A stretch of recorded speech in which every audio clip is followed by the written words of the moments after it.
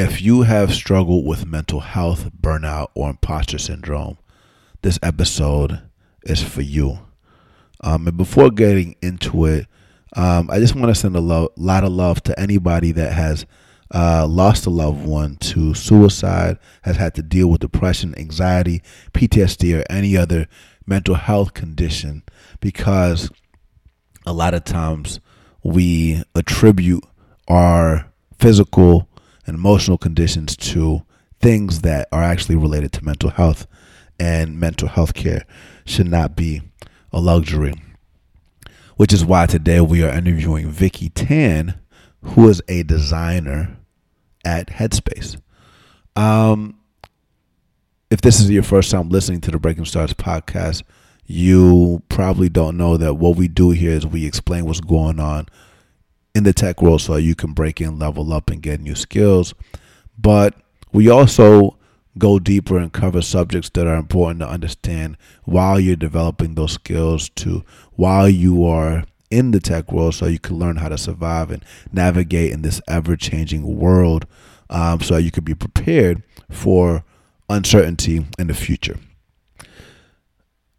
I was reminded about the issue around how mental health care shouldn't be just available to people that can afford it when I was listening to the Hello Black podcast with my buddies Blake Simmons and Delancey, where they were talking about the importance of mental health check-ins. And on this episode, we're not just going to talk about check-ins and looking out for each other and all kinds of other things, but we're also going to go deep on the tactical advice to break in and become a designer. It's a great episode. It's fun. It's lighthearted as well. It's not as heavy as I'm making the intro sound. And the reason why my heart is heavy today is it's because of these mass shootings and hearing about a lot of conditions that and violence that are arising from mental health conditions. And I just want to make sure that we hold each other accountable. I want everybody to know that if you're dealing with any of these conditions, we are here for you. I'm not a therapist, but I will definitely show you a lot of love. My name is Ruben at breakingstars.com. You can email Arthur and Timur at breakingstars.com, or Patrick as well. Or you could like our page on Facebook, join our community on Facebook, and introduce yourself. And I promise you, I will connect you with people that can help you, that are down for you, that are in the trenches with you, so you can understand that you're not alone. And I'll repeat that you are not alone. And I'm excited about your journey. I'm excited that I have a front row seat to your journey. Without further ado, let's break in. Growing up, we're told that in order to be successful, you need to be a banker, a doctor, or a lawyer. That's what the gatekeepers want you to think. But we're part of something bigger. We're part of a technological revolution. Either you're at the table or on the table. Get in the end. 10X. Yo, this is Ruben Harris. I'm here with Arthur, and Timur just got back from whitewater rafting trip, and he'll be here later on tonight. But today, Arthur, please tell the people what we're doing. Yeah, we're here recording from Headspace, a meditation startup focused on meditation and mindfulness. It started in 2010 and is backed by some of the top VCs like Jim Breyer, Allen & Co., and a handful of influential celebrities like Jeff Weiner of LinkedIn CEO, Jessica Alba, and Ryan Seacrest. And we're really excited about having the special guest on our podcast. Ruben, can you please introduce the guest? Yes, I can. We're here with Vicky Tan. You people call her Victoria. Some people call her VT and all that. But she's amazing, not just because she's one of the dopest product designers that we know, but also because she has worked at tech companies large and small.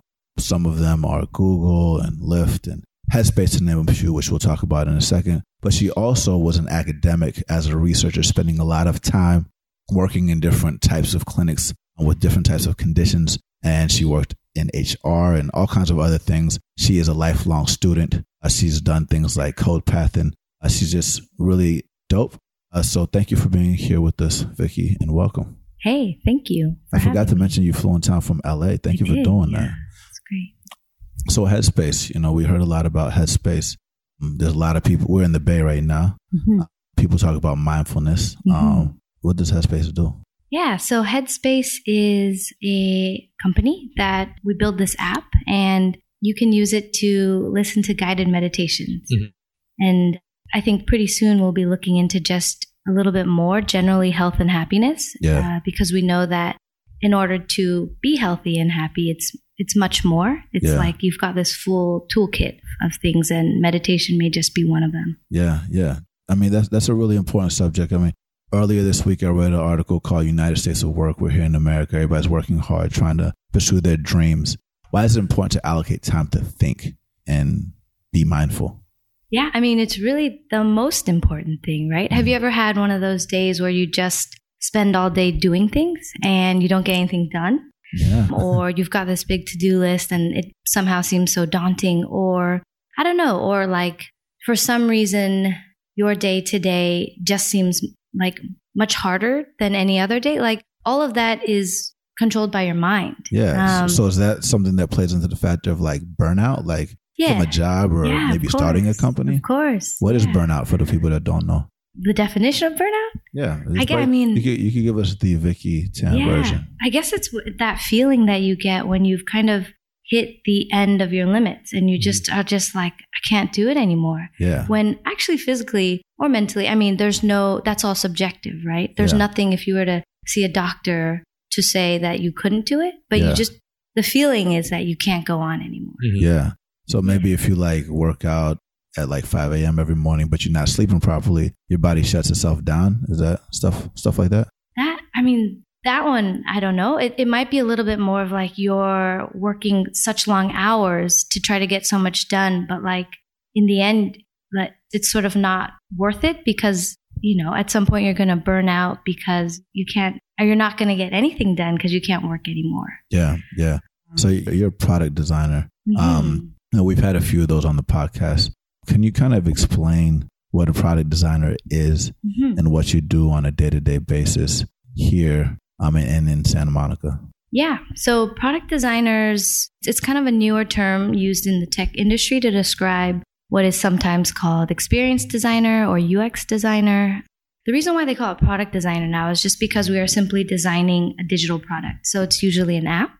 And the reason why it's more than just a UX designer or an experience designer is because we do what's called full stack design. Okay. So everything from like the architecture of like, if you think it's kind of comparable to a building. So it's not just like the interior design or decoration of the building, and it's not just the exterior of how it looks, and it's not just like the doorways or like how you might go through the building. And it's not just how you might interact with the doors and the parts of the building. It's everything all together and how those bits kind of interact with each other. And so it just means everything in the app. And so at tech companies, it's sort of like engineers work hand in hand with PMs and product designers to craft the product. And for the people that don't know, a PM is a product manager. Yes, sorry. And with Headspace, which is a mindfulness app, I think this kind of adds an extra layer of, I don't know what's the best word, but because a lot of people imagine design being like illustration or drawing something. I feel like that maybe a lot of people have that misconception, but as a product designer at Headspace, can you kind of break down for us what that actually entails and like what does your day-to-day work look like? Yeah. So a lot of times it has nothing to do with drawing anything. I mean, the things that we draw tend to be like lots of boxes. If you look at the interface of many apps, they tend to just be various shapes and sizes of boxes. And then some illustration.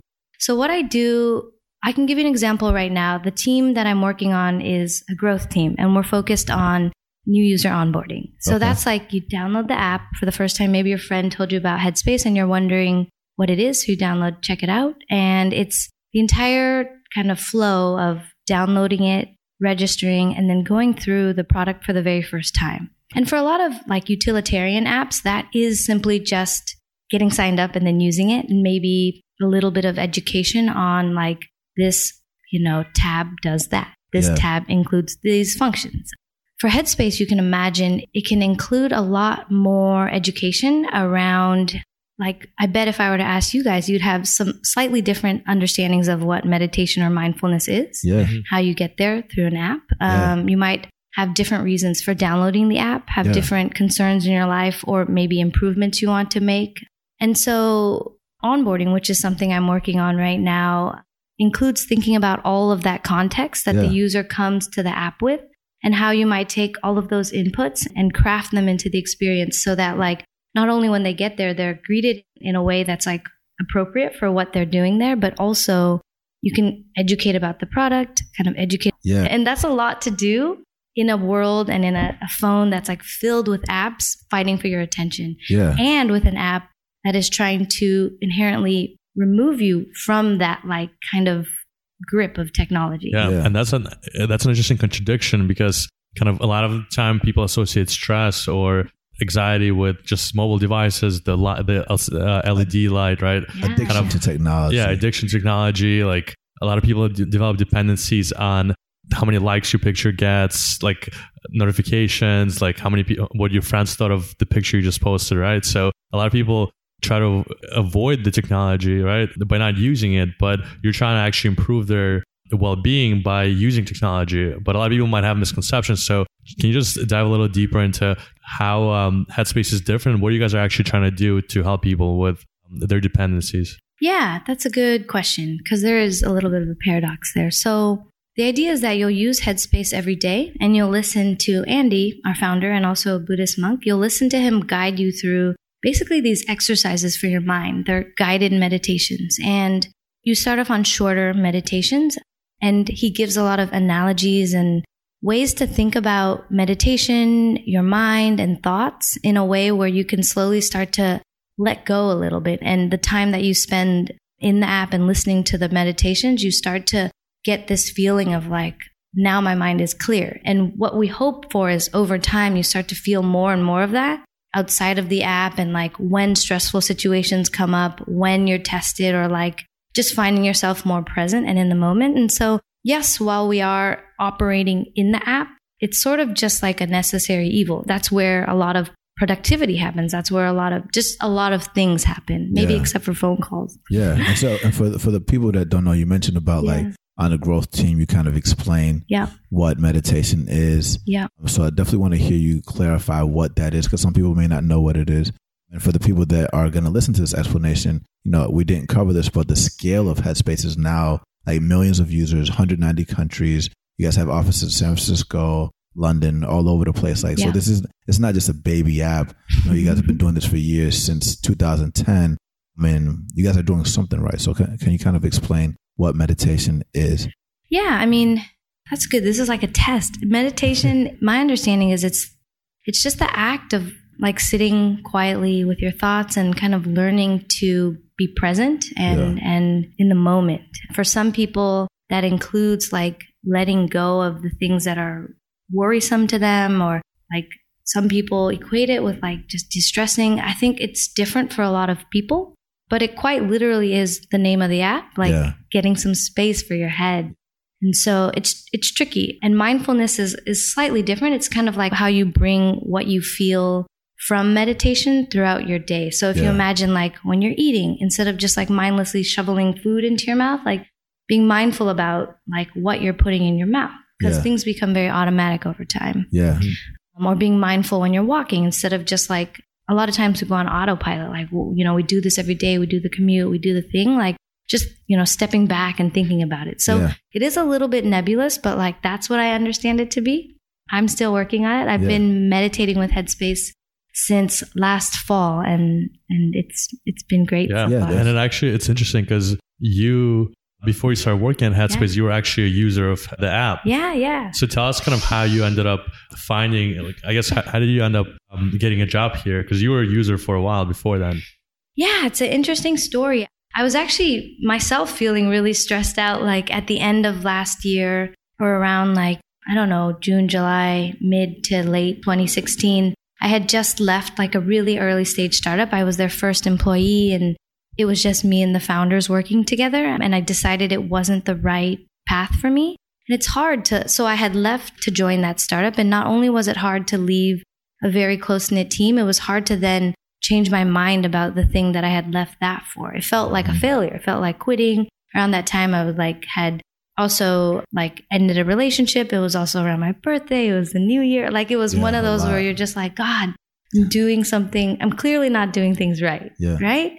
And I had thought about tried to seek out a therapist and speak with someone in that way, but I had also planned to travel, and it just didn't lend itself well to traveling. So a friend had told me about Headspace, and I decided to give it another go and had started using it every day. And honestly, at that point in my life, all I could do was Headspace and go to yoga, which sounds like it was more of like a form of physical exercise that was able to kind of help me get going. But like, that was one of I'd never experienced that before in my life. Maybe I'd been very lucky to not have, but I just never had experienced it in that way. And so I was using Headspace pretty regularly, started feeling better, and while traveling was just kind of looking for another place to work that would just be different. I was looking to move out of the Bay and to kind of leave.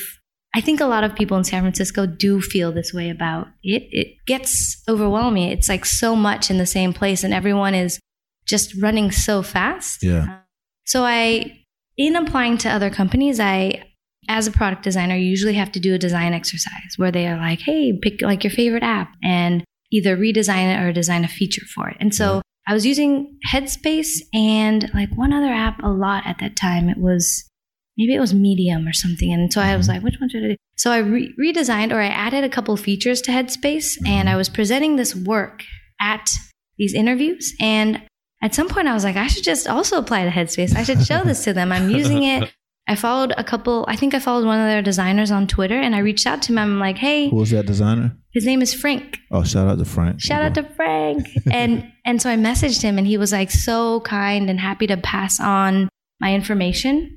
And he had written this blog article about his experience going there, meeting Andy. Andy is our founder. Do you remember what it's called?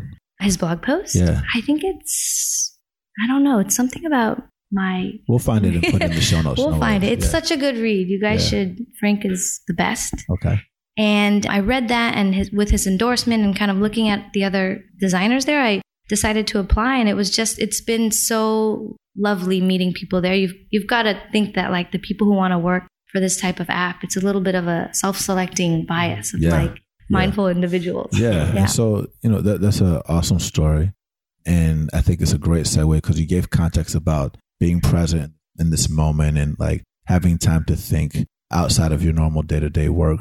And it seems like a lot of the things that you've done in the past were working in organizations where you had time to think. Some people call it 20% time. Some people call it like hackathons that you did in the community. You mentioned you were at Lyft before it was called Lyft. You were actually like kind of like one of the first hires in design, and it was called Zimride. Can you tell us about that? Yeah, so I was at Lyft when it was called Lyft, but shortly before it was called Zimride. Got it. Though Lyft came out of a hackathon at Zimride. So Zimride, for everyone who doesn't know, is this website where you could post kind of like you would do on Craigslist. You could post like, I'm driving from Los Angeles to San Francisco. Does anyone need a ride? Do they want to pitch in for gas? Stuff like that. So it was for long distance ride sharing. And I think at a hackathon, maybe they came up with this idea of Zimride Instant. Yeah. And another very talented designer there, I think he was like an intern or something. He was on the brand team. My friend Harrison was like, oh, I know Harrison. You know Harrison? He's one of the first people that I messaged on Twitter. Yeah. I'm staying with him this weekend. Wow. Yeah. So, shout out to Harrison. Harrison and Rosie, my favorite designer. Good people. He was like, no. We cannot call it Zimride Instant. We've got to call it Lyft. And so when they went to go do like the URL check, like Lyft, like, grab a Lyft or get a Lyft, Lyft was taken. So they spelled it with a Y. Got it. Yeah. Gave us some swag. Yeah. He also designed the original logo, which they use today. So that so good. So while you were there, you designed a lot of things, including rating and payments, the contextual ride panel, matching screens, all kinds of other things like that. Can you tell us about like the experience while it was still small versus to, where it was before you left? Yeah, it was amazing. So I went in there with very little experience. It was kind of my first official product design job. And I got there the week or so that we were just about to launch Lyft Line. So if you guys remember a little while ago, there was no Lyft Line. There was just regular old Lyft and then Lyft Plus, which nobody knew about. I used Lyft Plus one time. Yeah? That was kind of cool, yeah. Okay. I remember, I think Lyft Line just got launched when we moved to San Francisco. And I remember there were specific corners you had to meet on to get the lines. Maybe. Is that right? In the beginning? Yeah, in the beginning, I think it was like, since I don't think there was enough demand or something. Yeah. So there were certain points you had to, within like a radius, you had to. Hotspots. Hotspots. Yeah. That's right. Yeah. Oh my God. I remember there was one next to Hack Reactor. So when I was doing the boot camp, I would always we like. would do that all. He's the master of finding those things. So it was like, meet us at the hotspot. Yeah. Save some money. People were hacking the hotspots though. Like they were like putting it in the hotspot, but then saying to the driver, I'm guilty of that. So that therein is human behavior. But what's funny is I got a hotspot right at my house. I was like, yes. Oh, lucky. Of course. Wow. The person that works at Lyft. That's weird. Hotspots were really cool because like it makes sense, right? Yeah. And now there are suggested pickup. It's like whatever you can do to make the route the most efficient, because like it's annoying sitting in the car and you're going like 3 blocks all around. Yeah. Like, I'd rather walk. So, Yeah. And so like you were like 1 year out as a designer. We're going to talk about how you learn your design skills in a second. Yeah. But why'd they choose you? Usually like small startups hire people that are more senior. Can you talk about that? That's a good question. So the role that I applied for was a senior product designer role. And so for context, I had no experience at that point. I had been an intern at Google for design. And then prior to that, I was doing not really design. I was doing a type of research. And so I'm not exactly sure why they did, but I suspect, and we can ask my manager at the time, Frank. He's the director of design at Lyft. Oh, wow. Shout out to the other Frank. Yeah, Frank. Yeah. What's his last name? Frank Yu. Frank Yu, so people have clarification. Frank Yu, yes. He's one of the best managers I've ever had. And he, I think, so 2 things. I mean, one tip for everybody out there trying to get into startups is like, look, like some of the times it's not the design director or whoever looking through the applications. It's the recruiter. And so in this case, part of it, and I talked to the recruiter after, Kiana, she really liked my portfolio. Too. You do? She liked my portfolio. She liked my resume. There was like some like style, illustration style to it. It didn't look like every other designer's portfolio. And so I think that really stood out to her. Yeah. And it had nothing really to do with my product design ability, but it was like, oh, this person looks cool. Yeah. And so she passed it on to Frank and we had a really great chat. And I think he saw potential there. And I think that's super key, where it's like, even if you don't have those hard skills, or even if you don't have the education they want, or even if you don't even know how to use Sketch, whoops. And you spent like the past year learning Illustrator, oops. But the way you tell your story and piece it together might help them draw different conclusions and see the potential that you're talking about. Exactly. And it's because like if you've got that potential and you've got the want to learn and you've got like the passion and the curiosity, like that's much more important than I already know like X, Y, Z. Yeah. So, yeah. No, that's awesome. And I love that you created the Send ETA feature. I send that to my partner all the time. You do. I know whenever I'm about to make it to different places. And before that, you were at Google as a designer, but also, like you mentioned, you were in people ops. So I definitely want to layer both of those. Can you talk about people ops, because your 20% time is kind of like how you started segueing into like becoming a designer and like what you were doing there and how your psychology major like helped study people. So yes, for context, I studied behavioral psychology and I joined Google on a team that was doing a type of industrial organizational psychology, which is to say, I think some of you might have heard of, or if you look up Laszlo Bock, he's the author of, I think it's called Work Rules or something like that. It's a great book. Yeah. And it's about a lot of these things that you hear about, like how to form the best teams or effective teams, how like good managers operate, and, you know, like just a lot of like the interworkings of like what makes companies successful via their people. And I was on a team that was interested in looking at how we hire, but more of like the science and sort of the predictive ability behind interviewing and sort of assessment. And so in an interview, it's a really interesting time because you only have 30, 45 minutes, maybe an hour to understand if this person is going to be good for years and years to come. And at Google, they want many years and in many roles. And not only do they want good people, they want great people. They want the best, like that top layer, because they can be picky and they're doing a lot of big things. So on that team, we were working on just a framework. We were doing research. We were conducting interviews. We were writing questions. We were building out basically a rubric for understanding behavior and how we can predict success. And in my 20% time, I ended up taking that framework and building out a tool with it. So that was like my first foray into product design. I didn't even know that was what it was called. Yeah. Yeah. What was, the tool was at the time, I mean, it was a scoring and assessment tool, I suppose, but it was integrated into GHire, which is Google's applicant tracking system. Got it. So that's what everybody means by ATS. Yes. What's interesting about you designing that tool is like you got the job through referral. Yeah. Right? Yeah. Can you explain that process? Yeah. So I had applied to Google a long time ago, or just earlier, for some sort of just a role to get into Google, which is what people will do. They'll be like, oh, this is like an entry-level role, like recruiting coordinator or admin sometimes or something like that. And I remember at some point, I think when I was thinking of not being in academia anymore, when I was thinking of maybe not going to grad school, I think I just applied. Like a friend actually had suggested, why don't you consider tech?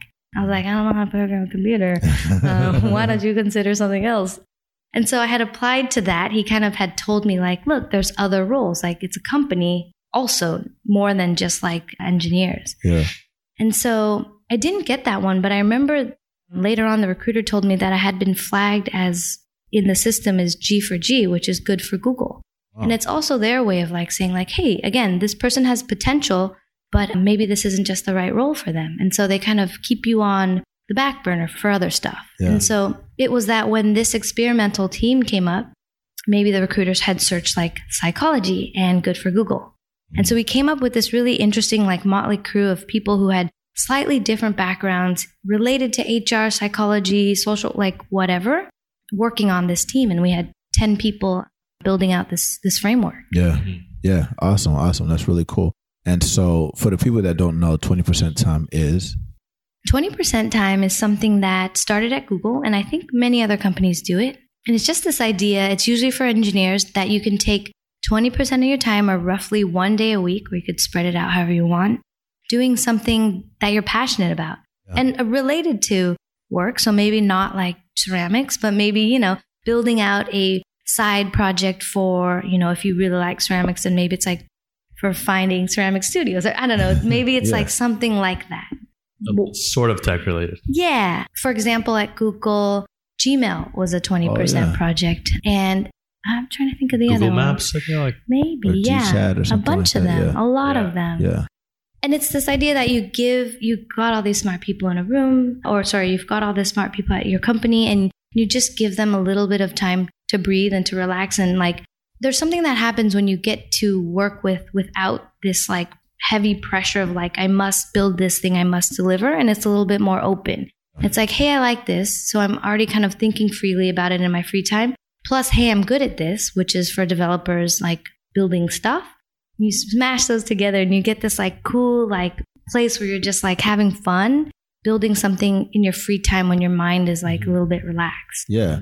And what was interesting about what you told us in the pre-chat is that, there's these people that had 20% time, but given that you are at the time you were like still a super workaholic, you did 120% time where you like put in all your hours, but you also made time in your 168 hours in a week to focus on what you were passionate That's about. Math.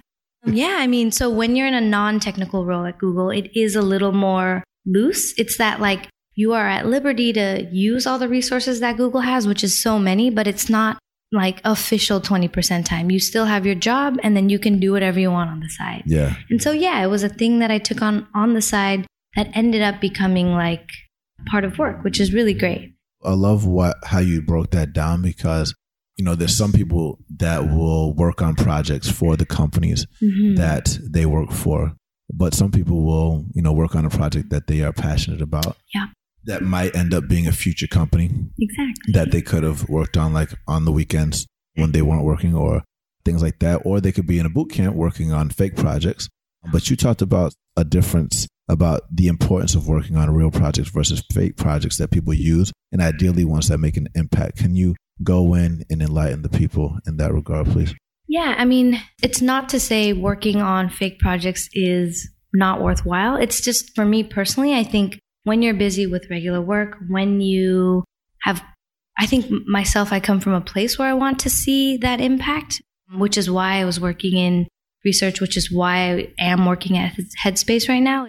It's that like, I just can't convince myself to work on fake projects. Yeah. Like I'm not, like I said, I say this a lot, I'm lazy. Like it's lazy, but it's efficient, right? It's like, it's sometimes lazy and it means to me, I'm efficient. And so if I'm working on a fake project, it's like, why? Like there's so many real, you're using your time. You only have a limited amount of time. Exactly. What are you spending it on? And there's so many people that need the help and it doesn't matter if you don't do it, you know? Yeah. So what advice would you have for people listening who, I guess, want to build, they want to experiment, but maybe their work doesn't allow them or they don't have the privilege to do that. So what advice would you have for them? Well, so what I did aside from that 20% project was I participated in some hackathons, some online communities. The most you can do, and this is really a good way to hold yourself accountable, is to just tell people you're trying to get into it. And what'll happen is like these opportunities will magically present themselves. So say, hey, I'm trying to get into design. Do you know any designers? Do you know anyone that needs help? And then I remember for that, what happened for me was I got invited to do things, or I got invited to like just participate and like join things. And it's like in the beginning, it might be that you're just watching. And then later on, you start doing a little, but you kind of think it sucks. And then, you know, later on, there's no one to do it. So you do it a little more and get some feedback. And that's the other part about doing real projects is like, if you release it into the wild, because it's a real thing, you get feedback. People are using it. You can make it better. Like you actually help, like, it's just so much better. Yeah. And it's fun for you to see, right? Yeah. Yeah. No, that makes a lot of sense. And so related to just kind of like getting up to this point, you quit your job to do this job at Google. You were a full-time researcher or academic at Stanford in the oncology department or something like that. Yeah. Tell us about that. Yeah. So I was more of like a research coordinator or a research assistant. And that was just sort of, so I studied behavioral psychology, like at the time, which was about 10 years ago, there's not a ton you can do. At the time, there wasn't a ton you could do with a social science background, especially psychology. You could go into like therapy or you could go into research. And I tried a little bit working with the mentally ill. I was like a support person at a type of halfway house, and it was a lot of work.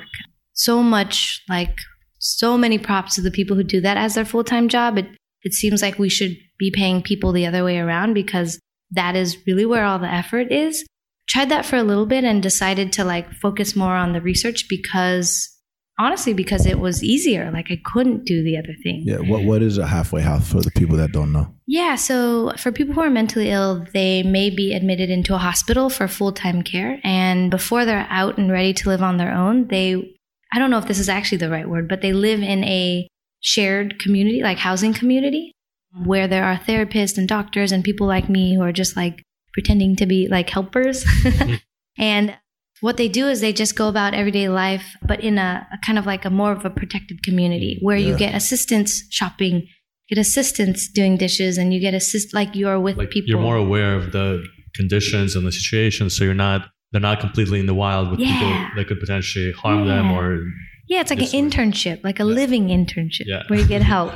And so I was helping them out there, but it was so tiring. It was very hard. And it was a little bit scary for me being like just out of school and often dealing with like older men and women who were like, it was just intimidating for a young person. I didn't have, like, hopefully I could do it now, but it was hard. So I switched over to this more of an academic track because I wanted to go back to school. And so that just meant like I went to school at UCSD, so I got a job at UCSD doing research in their alcoholism lab. Then after that, I moved to San Francisco and I got a job in pulmonology at UCSF. And then finally, I was at Stanford doing studies in pediatric oncology, which is really great at Lucille Packard. Pediatric oncology is an area that doesn't get a lot of attention because mostly older people get cancer, right? Yeah. But it's such a shame when a child or baby is born with or gets cancer. And since it's such a small population, it doesn't get a lot of funding and research. And so for these families that have a child or newborn who has some sort of cancer, this study is a way for them to get treatment by donating like their samples and sort of that information to research. So they don't have to pay for the treatment. They're just a part of the research. And so that's a big benefit. And it's not that it's an experimental drug. It's an experimental therapy, which is something your doctor would do anyway. And so it's more like, do we give chemo and then radiation? Or it's sort of like that. It's not like some crazy new drug. We only tried on rats or something like that. Yeah, so it was really great. And again, that type of environment, just the best people choose to work in pediatric. Not me, but like all the doctors and nurses, like you think in your head, you hear about that and you're like, man, that should be so sad. It was not a sad place at all to work. What was your kind of mindset when you were obviously did a lot of these research studies? You've worked at a lot of these great universities and clinics. And then when you were deciding to move into a completely different field, kind of take us back to that moment and tell us, like, share some of the things you were going through and like, what was your decision-making process like? And tell us about some of the fears you may have had. Yeah, I was it's weird because at that point I didn't know what I wanted to do. It was sort of a concession that I was working in research. I was like, okay, this is something I'm passionate about. I don't love the day-to-day, but I love what it means and what we're doing.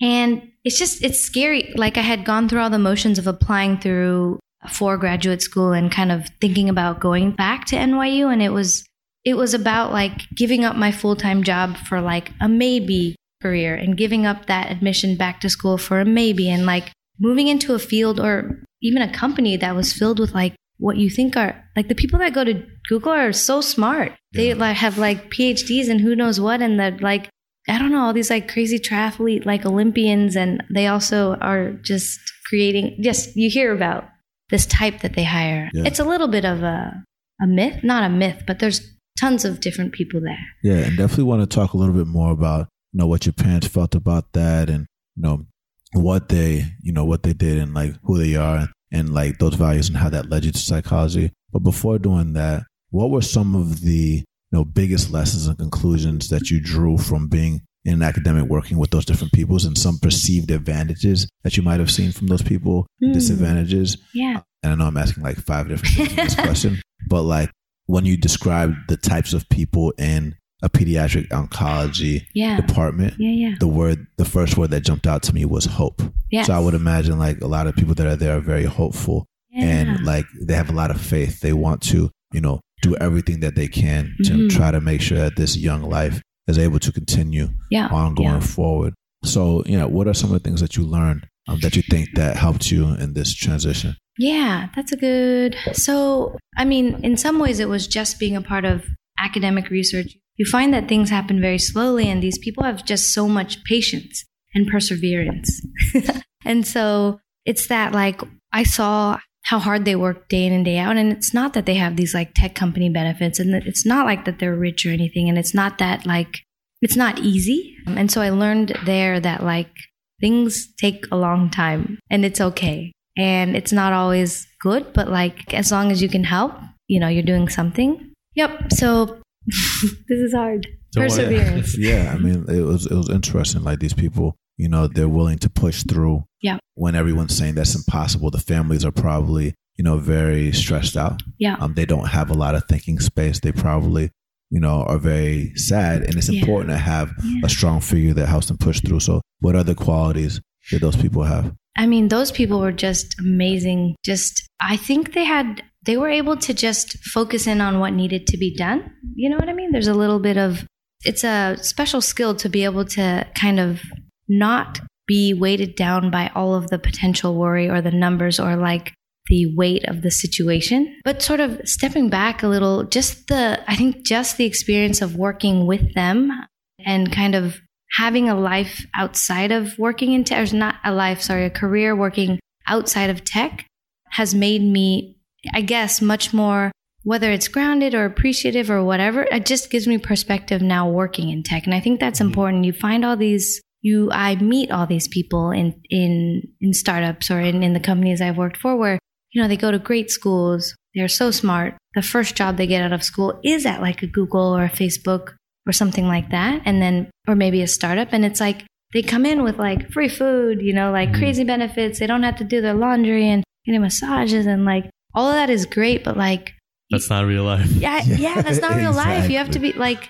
I think not working in tech before tech has taught me a lot of humility for like, like sometimes you have to drink Folgers and like, like sit in the cubicle and fucking and just do these things that are not fun, ideal or fun and maybe for a long time. And so some of it is just that perspective, or the fact that like working in a hospital, it is life and death. Working in tech, although it sometimes feels like it is not life and death. I mean, now health is moving. Ruben and I used to work together, like, I don't know, 100 hours a week, just kind of slaving away in a cubicle. And it definitely puts things in perspective when you go from that to tech, which is still challenging, but it's way more creative, more flexibility. And you kind of start appreciating things about your job or like what you're doing versus if you just, I feel like if I just got into tech right away, I probably wouldn't have that perspective like you mentioned. But exactly. I did appreciate being in the cubicle for 100 hours working with them. We got to know each other very well. Yeah.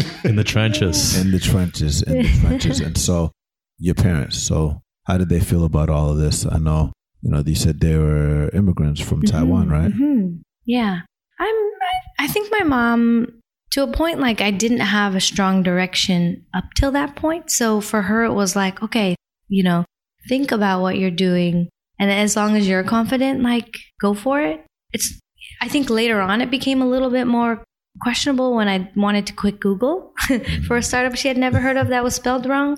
Like, so I think at that point, it was still okay because like I was kind of wishy-washy anyway. I think she had probably in her mind thought, well, graduate school is a path I know and understand and is probably more certain. Whereas, working for this company that you might not stay at beyond 3 months is a question mark. And my mom is now a financial planner and she's all about like, planning for the long term and risk mitigation and stuff like that. I was not mitigating risk. Yeah, totally. Kind of take us back to when you quit Lyft and you started working for the small startup, because I think a lot of people sometimes kind of wonder what it's like to be at a big company, at a small company, a 2-person company. Can you just describe some of the challenges you encountered and like, how did that compare to your job at Lyft? You mean working at the very early stage startup? Yeah, exactly. Yeah. So, and I don't know if I said this part, but I left Lyft after about 2 years because I wanted a little bit more responsibility. The company was growing really fast, and being one of the early hires, I felt like I had kind of hit this ceiling of like, okay, I'm doing stuff here, but I want to be doing much more. And of course, life always does this thing where like they bring someone to you to be like, hey, do you want this big opportunity doing something more? And so a Google Ventures entrepreneur in residence had recently left Google Ventures to start a new fintech company and had reached out to me via another design entrepreneur. And another referral? Yeah, another referral. It's a common thread here. Yeah. And asked if I wanted to be their first employee, their first designer. They call it a founding designer. And I said, no, of course not. Like, I don't know how to do that. I don't even know how to do what I'm doing right now. But like, I talked with some of my friends about it and I kind of thought about it and I was like, you know what? Like, why not? Like, I think a lot of the thought at that point and throughout is like, you can always go back to what you're doing. It's not always where someone in your network that you trust that has like, all the signs point to like this, they know what they're doing. And this is an area that we should be investing in. Like, you don't get that opportunity every day, but it's often that you can go back to other things. Yeah. So that company was when I started, it was just 3 people. It was 2 founders and myself. And we were in a room, kind of like in a loft, very much like this one, if you were to like chop it in half. And it was hard. It was hard not having a team. It was hard not having like the people, like just the conversations. Yeah. I'm one of those people in the office that like chats with everyone, like, but chats with everyone, like everyone else. Like I'll chat with like the like kitchen person and like, I mean, because you see them all. Yeah. You see them all the time and they're great. Like, I mean, at Google we had baristas, like just all of the people in between because a lot of times nobody says hi to. Yeah. And they're so great. So I missed a lot of like what you might consider like water cooler talk. I don't know, like the talk and the moments in between, like the workplace and like just, I mean, it's not really working. It's like wasting time at work. But it's like a lot of people need that to unwind because it's unrealistic to expect someone to work 8 hours straight, right? Yeah, and you kind of like, you do want to connect and socialize. And that's why a lot of startups have these like playrooms and ping pong and where you just go and relax for 20 minutes and then you go back to work. Exactly. And to her point, sometimes though, like the baristas and the janitors and things like that, they might hear things and observe things that you may not even paid attention to that might give you perspective that adds value to your product. Yeah, exactly. Like having a chat with them and not just talking to your coworkers all day. It's so helpful. And it helps you like take a step back and like just get out of that problem or whatever meeting you were just in or whatever, just for a second. Because like the real world is out there and that also matters. So but that company was just so different. I mean, your manager is your CEO, is your product manager, is your only other coworker. You know what I mean? And you're sitting there like working with the same person all day. And it's great if that's the way you can work. I found out that I actually do need the design team. I need to like have a little bit more to go off of. It's very hard for me at this point to think about building a product from nothing to something. Yeah. Rather, at Headspace and at Lyft, I was doing more of the optimization. So this is a flow that exists. How do I make it better? How do I make it smoother? How do I make it more delightful? Yeah. So, and probably has a lot to do with not going to design school and not like, I don't know how to create a style guide and I don't know how to like set up a system and things like that. I think that's also important for people to understand. Like, you kind of need to discover what your strengths and weaknesses are and focus on your strengths. Or if you have weaknesses, like if you want to develop those skills, like. Yeah, totally. Yeah. But I think it's also kind of, I think it sounded like you actually put yourself under a lot of pressure because you were trying to make yourself into something you weren't. Like, you were like a product designer, so you could kind of think about optimizations and experience, but it wasn't realistic to expect that you would also like do all the illustrations or all the actual website design and because it is, a lot of people think that, hey, I'm going to start a company and I don't know, I'm just going to hire one person who's going to do the website design. He'll also build it for me and I'm just going to be the ideas guy. But in reality, there's teams of dozens of people that build these products that we use every day. So it's not, it's usually more than just one person in charge of each of these departments. And don't get me wrong, there are definitely people out there that are really good at doing all of that. And they go broad and that they can do like your very first app.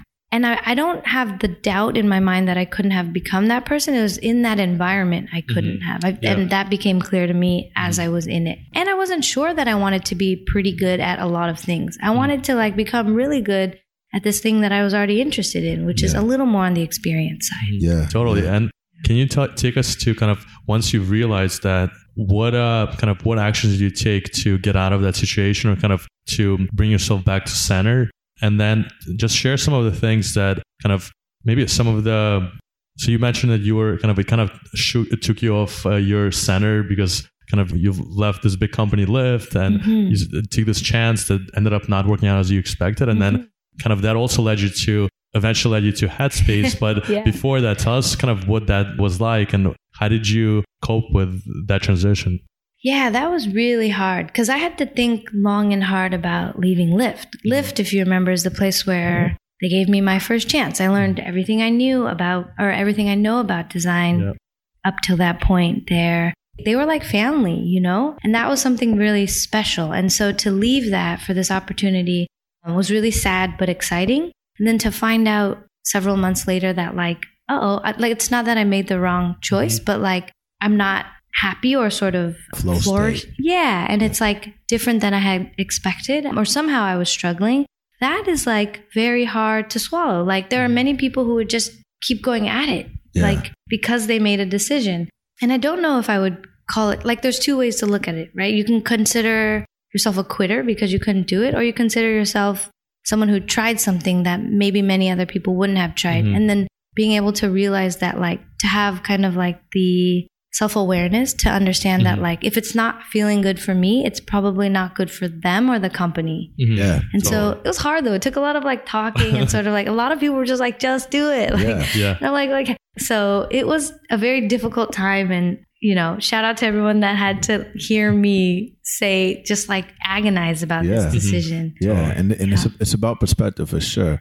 And speaking of Lyft teaching you everything that you know, or a lot of things that you know about design, initially, what are the fundamental things that a designer should know? That's a good question. You mean a product designer? Product designer.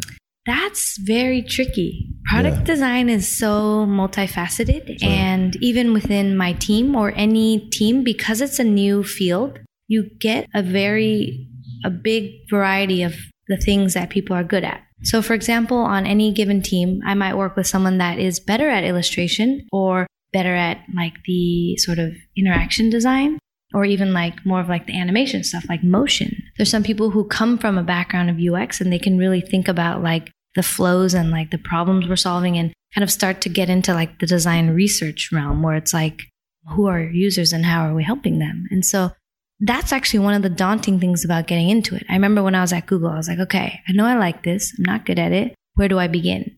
And it's like, do I learn to code a little bit, or do I learn some front end? Do I learn to be really good at these visual design programs, which eventually, lead into some of the motion design stuff? Or there's so many places you can go. That in itself is overwhelming I remember feeling that as a person trying to get in. So what did you do?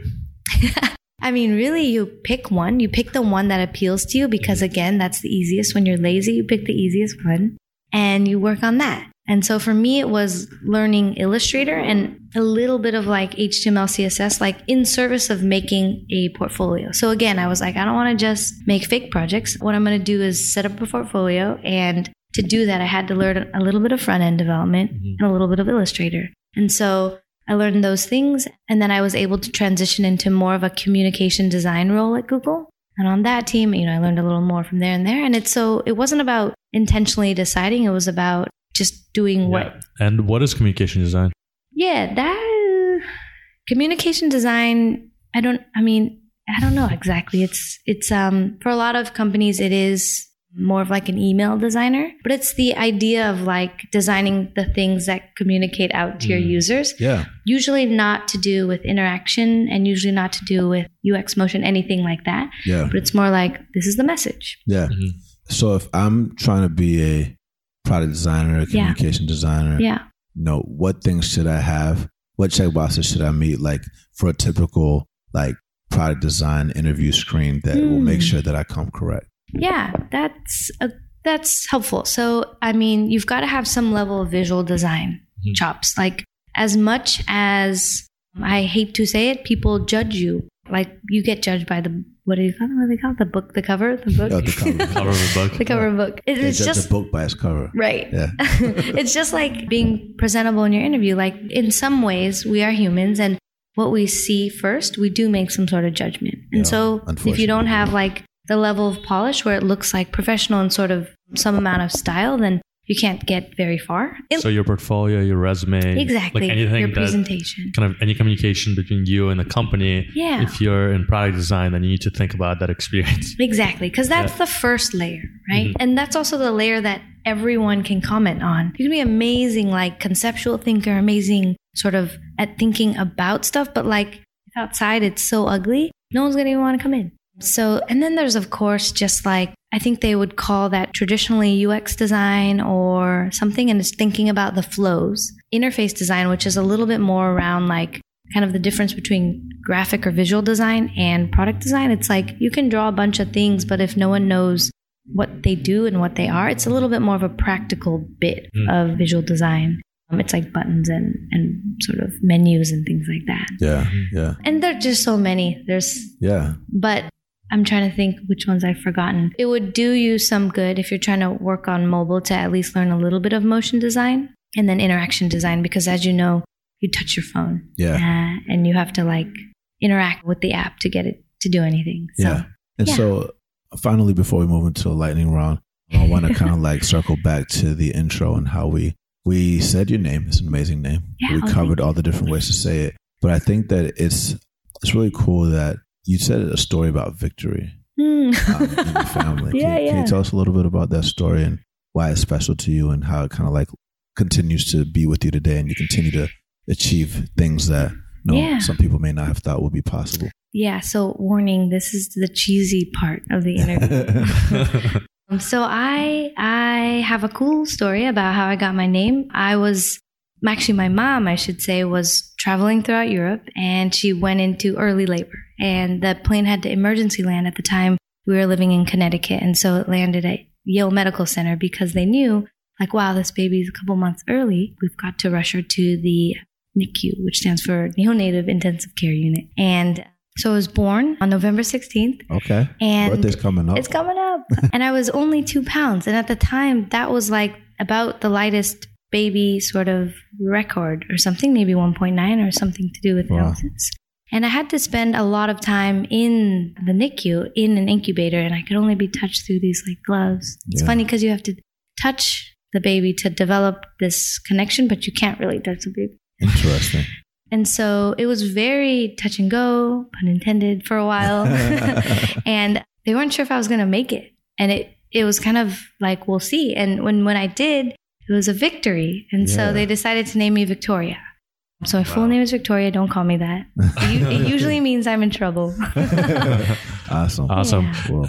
That's an amazing story. And something else that you mentioned was that you actually took a CodePath for designers class while you were at Lyft. Yeah. And I just wanted to remind our listeners that CodePath is actually an amazing program both for designers and engineers, folks who have a few years of experience. And we recently actually made, I guess you call it a partnership, where CodePath helped create a fellowship where now Breaking the Startups community members could apply. They'll waive some of the requirements to make it more accessible to people from non-traditional backgrounds. It's super exciting. We already had a few people get into the engineering track, but you did the design track, right? Yeah, so can you just share some of the stuff from the program and what you took away from it? Yeah, so we took it as a team at Lyft, which is just like another one of the amazing things that Lyft as a design team and as an organization set up for us. One of our leads, Patrick Wong, great designer, he had taken it already and he'd become like one of the mentors, I believe, or something like that. He had such good things to say about it, and he was just busting out this like crazy work. He has an app called Tipsy. Okay. It's about calculating your tip. Kind of like the project you would do at CodePath. Yeah, I think that's actually one of the entrance exams. Exactly. And so he ended up shipping it, and I have it today still on my phone. And it's just cool that he got it in the App Store and it's now something people can use. And so we got our whole team on it, and it was really great because we paired up. We were doing it all together. One thing that feels hard about CodePath on your own is you've got your job and it's something you're doing at night, but it's a lot of work. It's like hours and hours of work. And if you suck at Swift like me, it's just like takes up your whole day. It's more hours than they anticipate, than I anticipate. And the program is intended for designers, but the intention is to introduce you to some of the concepts, language, and actually build a project by the end, right? Yeah. So you actually do use Xcode. You learn. So Swift is just like the newest iOS programming language. So you learn to build the entrance thing is a tipping app, and then you learn to build whatever app you want. Our team, which is cool because I got to do with my manager and my lead. And so you're working in a team with people who you don't normally get to work with in this way. And week after week, you do a little project, you do some pair programming, and then you do some homework, you ask people for help, and then you kind of present it the next time you meet. And it's just so fun. It's so fun to switch gears for a little bit and learn something new or get frustrated or just watch these tutorials. Tim is also kind of did you work with Tim when I've met Tim, but I haven't actually taken the CodePath yet. Yeah, he's a really interesting guy where I think every cohort he's experimented with a different learning method. So sometimes it's let's get them to do the homework ahead of time and do this in the class, or let's get them to do. And he's just I think he's doing research on us and how well we turn out. But it was great. You develop a lot of empathy for developers. You understand why certain things take longer and don't, because some stuff is out of the box, some stuff is custom.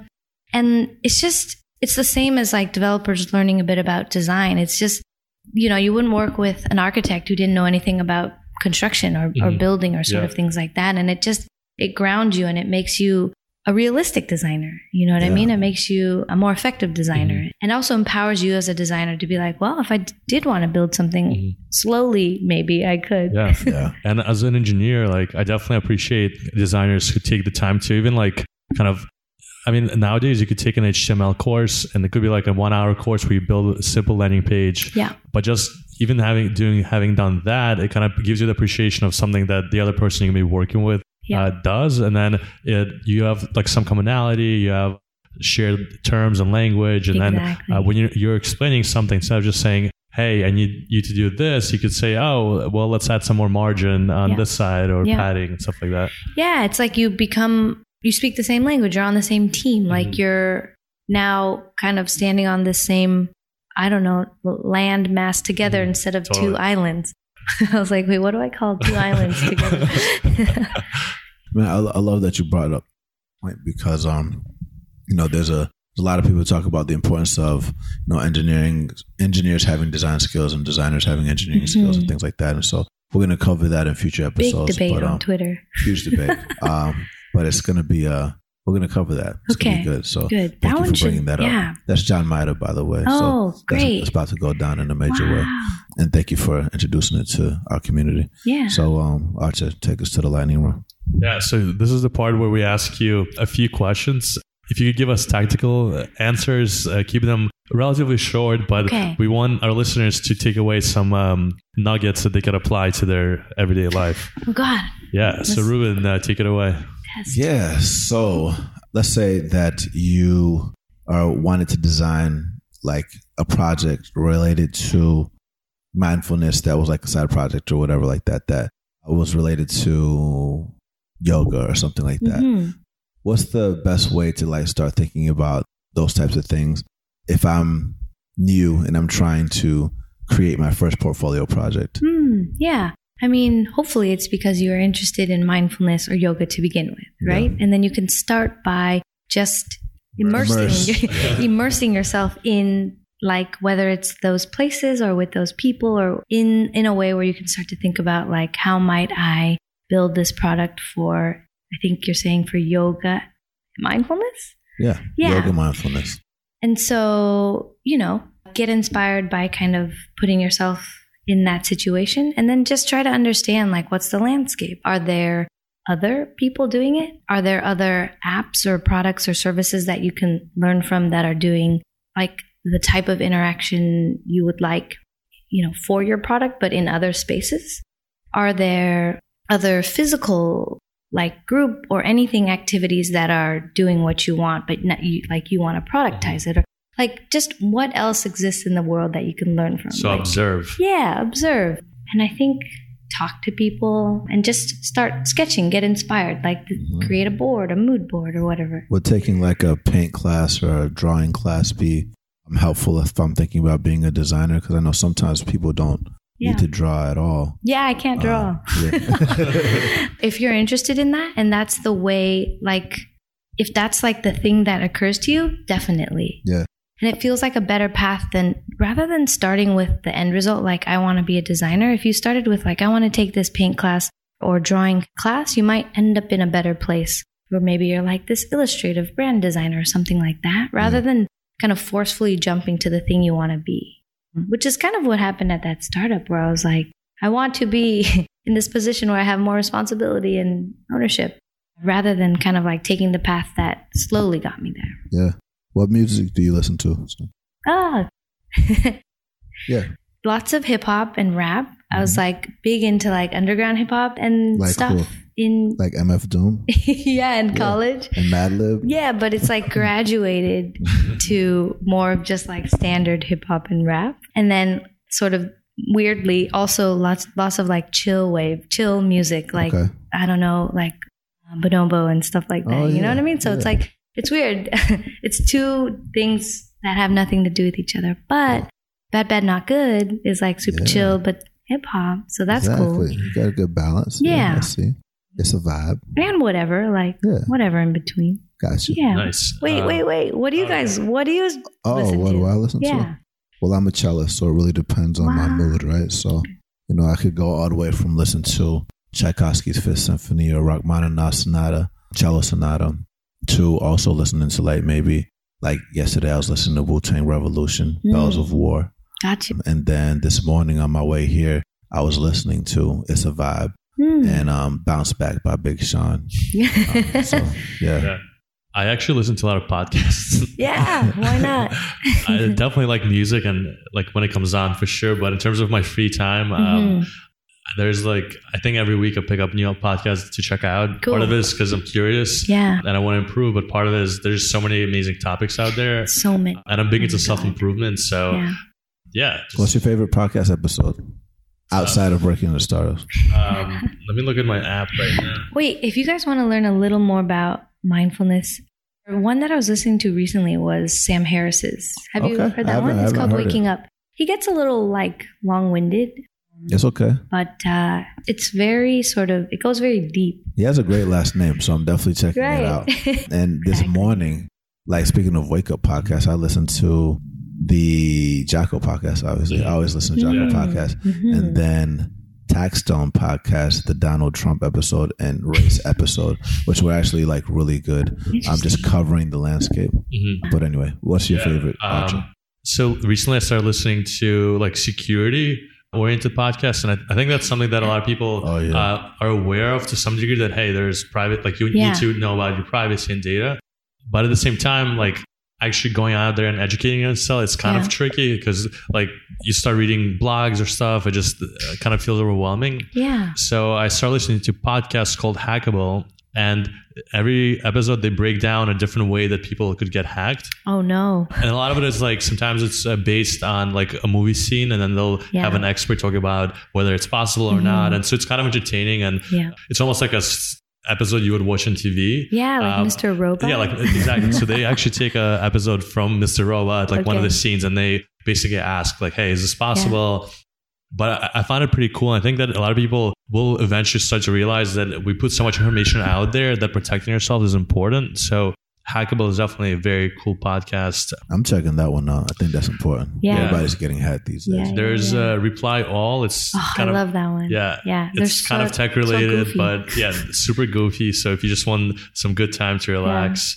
Masters of Scale, Larry Huffman. Great podcast. They interview some of the best entrepreneurs. So talk about how they grow. Scaling. What else? Wait, are we doing podcasts? Do you have any favorite I have ones? So many. Yeah, tell us. Oh my gosh. Okay. People. So wait, did I cut you off though? What was the last one? I mean, I have like 50 here, so okay. These are the recent ones that I've been listening to. I'm gonna do not techy design ones because I think those are sometimes more interesting. I really like Song Exploder. If you guys haven't heard it. Song Exploder. Yeah. So it's cool because they'll take a song every week and the host, he just has this great voice and they break it down. Like one time they talked to Solange and talked about where she was at that point in her life when she was writing that song and how she came up with like that piano riff or how she, got the drums for that part. And there's like a backstory to every single portion of the song. And it's great because you'll hear that part of it. You'll hear that part. And at the that end, sounds like the Dissect podcast. Is it? Yeah. Yeah? Is that for songs as well? Yeah. Similar. Okay. Nice. Similar. You said they play the song at the end? Yeah. Nice. And it's a little bit more of a narrative. And it's like the artist telling their story. And then the song is kind of there to accompany. I like that. I wonder how that works from a licensing perspective, but I'm gonna check that out. Well, the artists are there to discuss it, so I'm assuming they've given permission. Oh, it is the artist. Yeah, that's true. Some people, that's true. But Radiolab and Freakonomics are all-time favorites. Oh yeah, of course.